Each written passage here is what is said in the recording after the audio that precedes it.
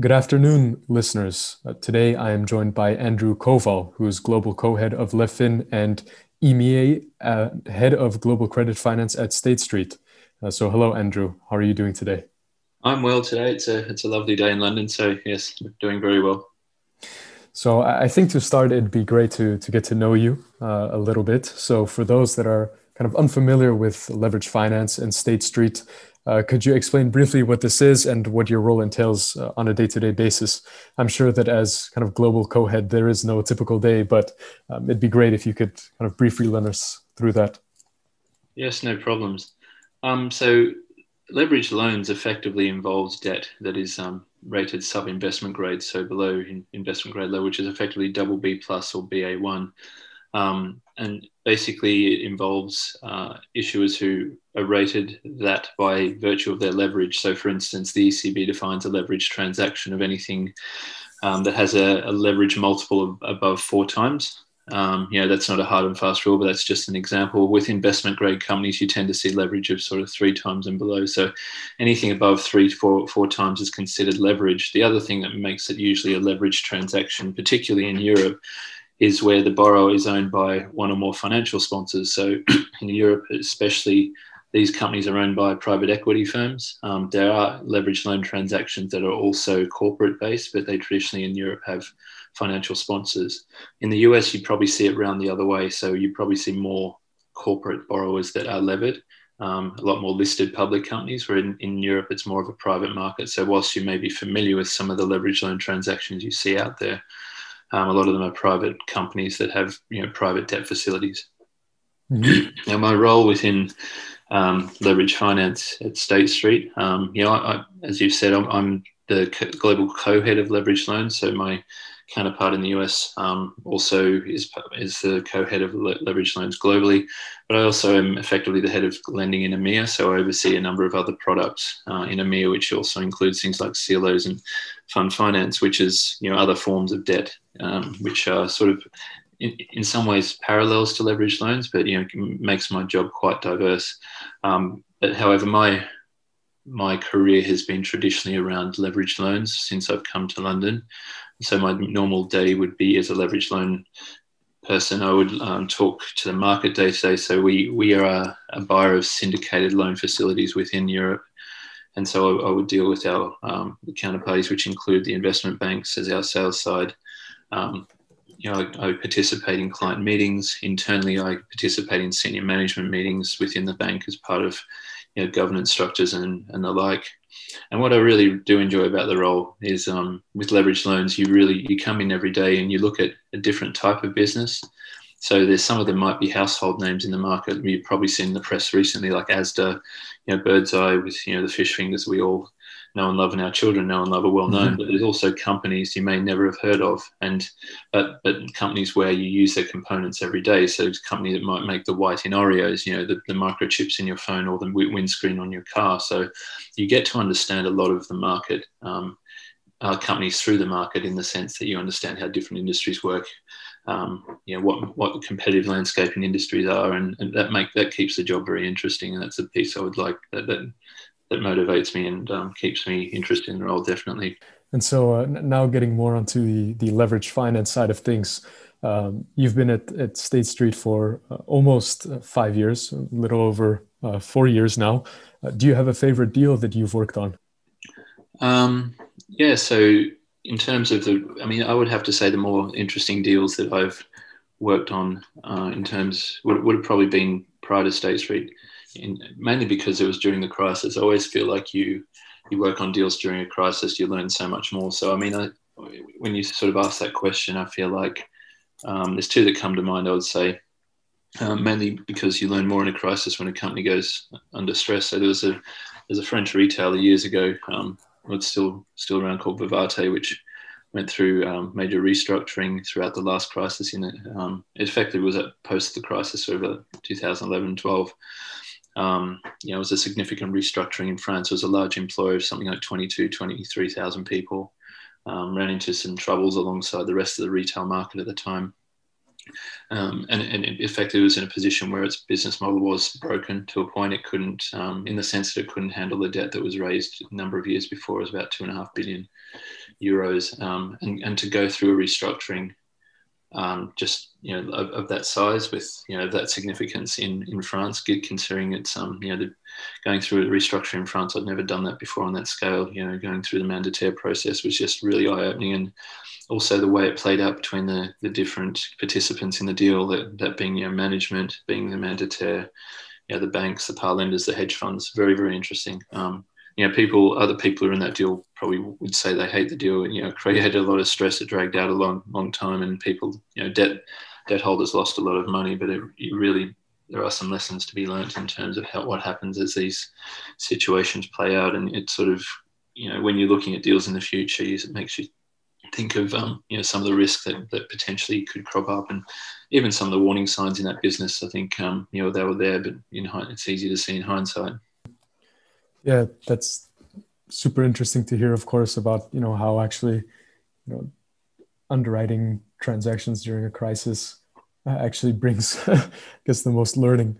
I guess now to go more on current events, one of the perks of being in a Masters of Finance at LSE is that you get to hear some pretty exclusive speakers. So we had Kurt Björklund from Permira on, and he said that as competition in private equity increases in Europe, some players in private equity are moving earlier and earlier in the business life cycle of firms.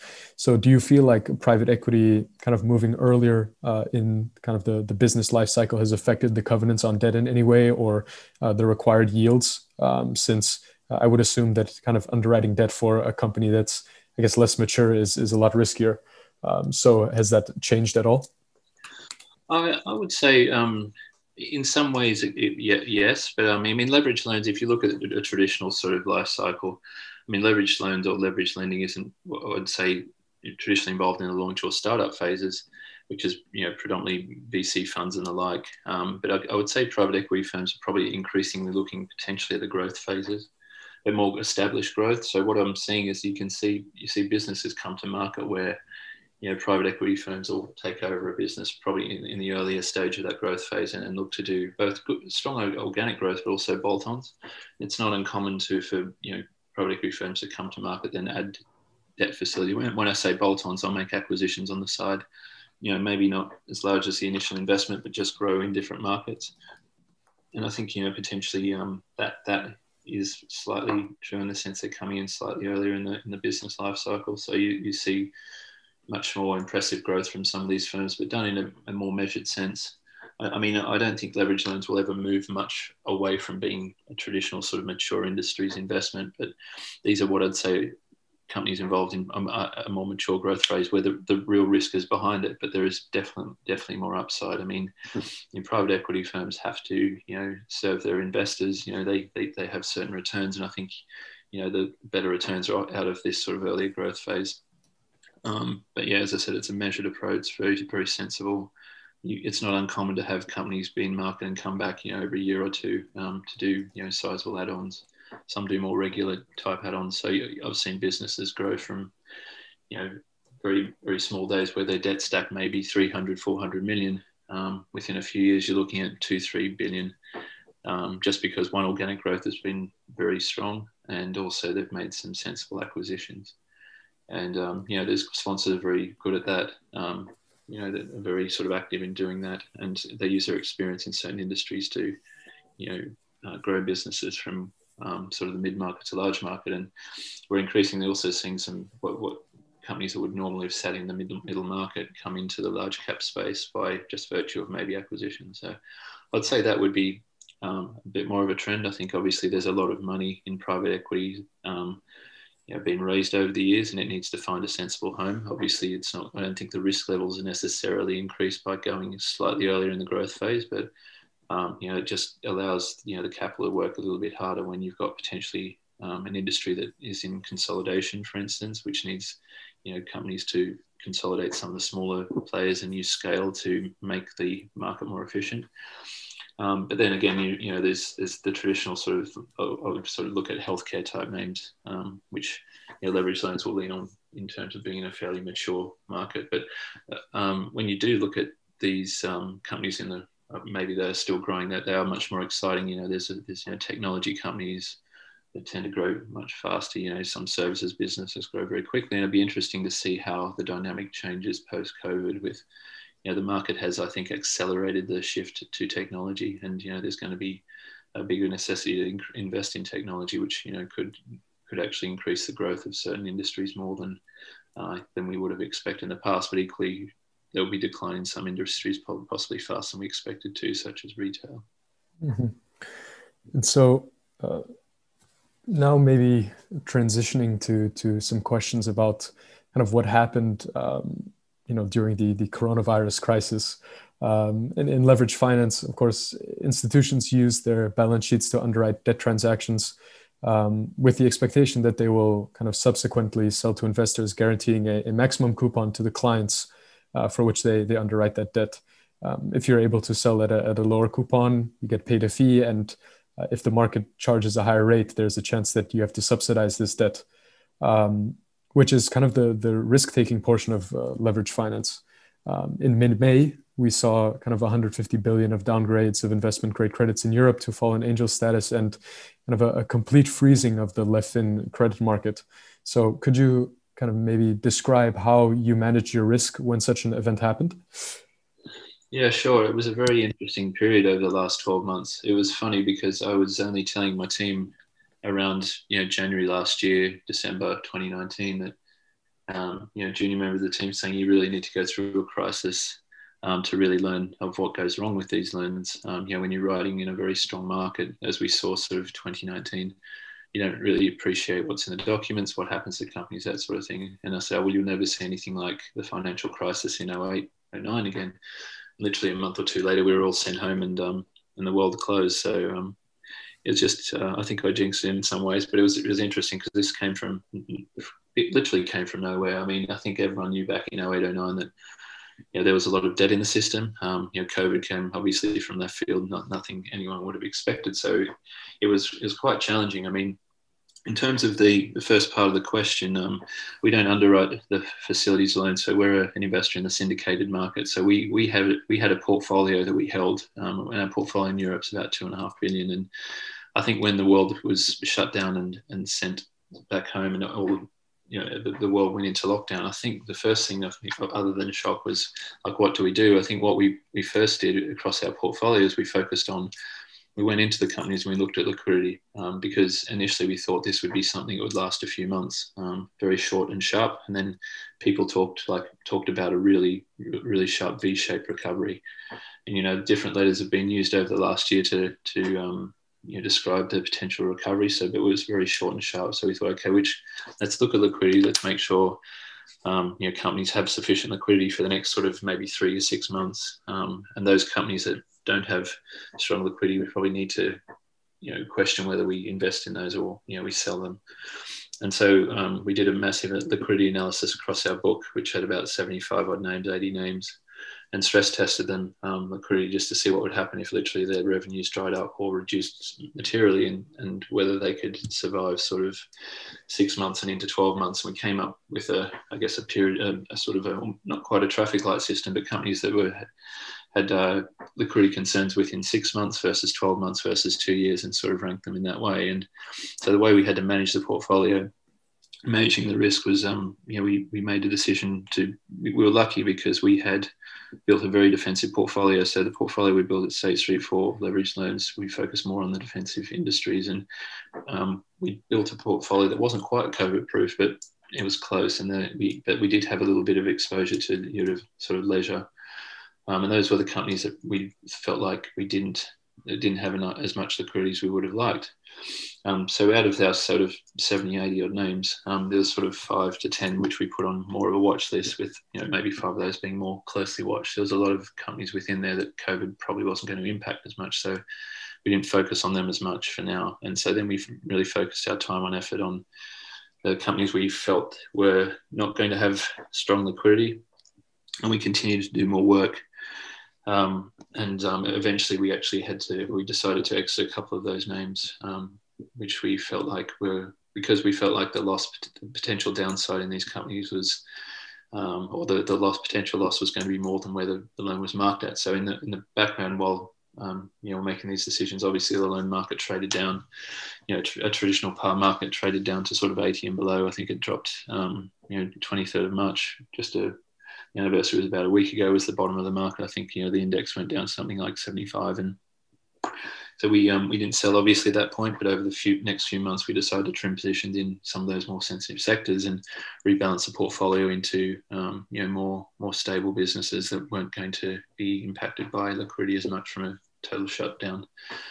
So that was the way we effectively managed the book, and we came out okay on the other side because what happens in times of crisis, you have very strong companies also trade down in terms of their price, so you can easily switch from maybe a company that is under true distress potentially into a company that's just been sold down because the whole market's been sold off. So you can actually switch between, say, a single B name and a double B name just through technicals. So you're able to rebalance the portfolio in that sense. And since then the market has recovered and market is effectively back up to par. But there's still obviously a lot of businesses out there that will have to deal with a lot of debt. I think the good thing about what happened in this crisis, which wasn't around in the Lehman crisis, was there's a lot of liquidity available. And what I would say is companies that were under stress were able to go to the capital markets by either raising loans, high yield bonds, or even shares. And they raised money to buy themselves time for liquidity. So yes, they increased their leverage.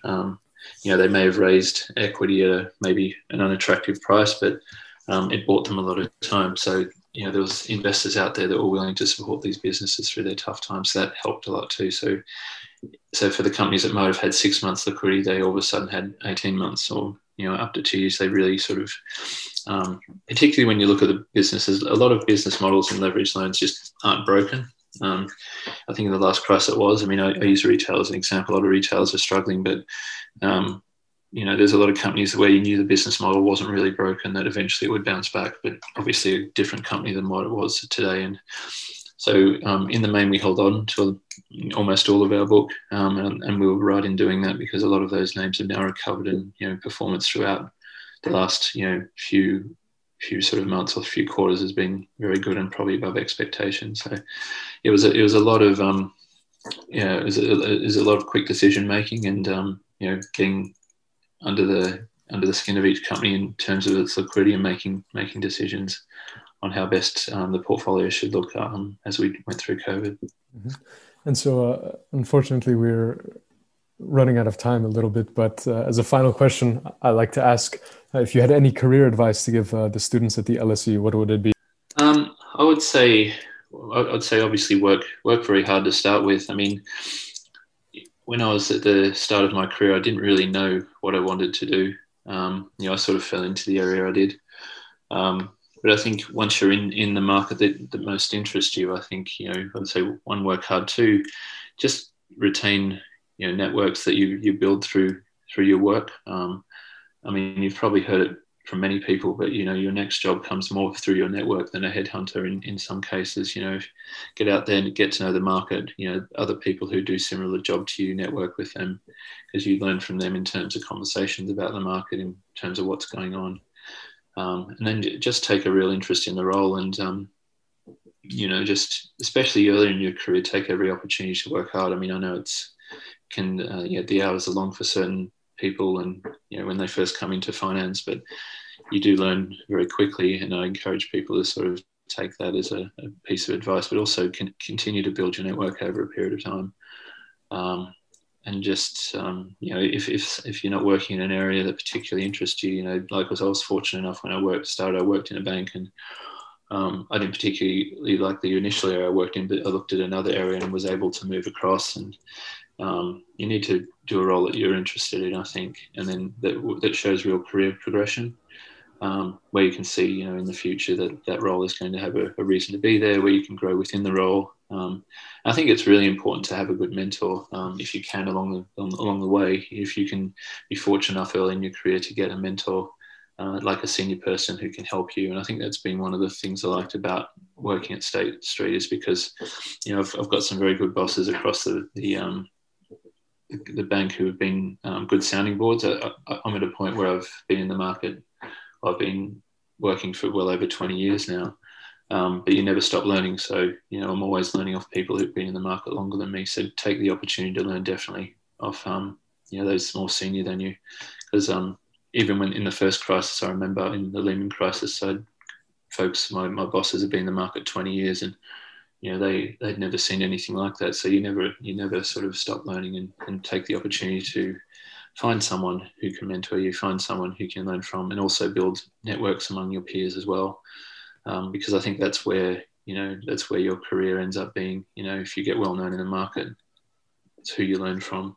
That's who you may work for in the future, and just could keep learning. Reach out to learn. That doesn't need to be formal study. That could be informal study. Just sitting down with people.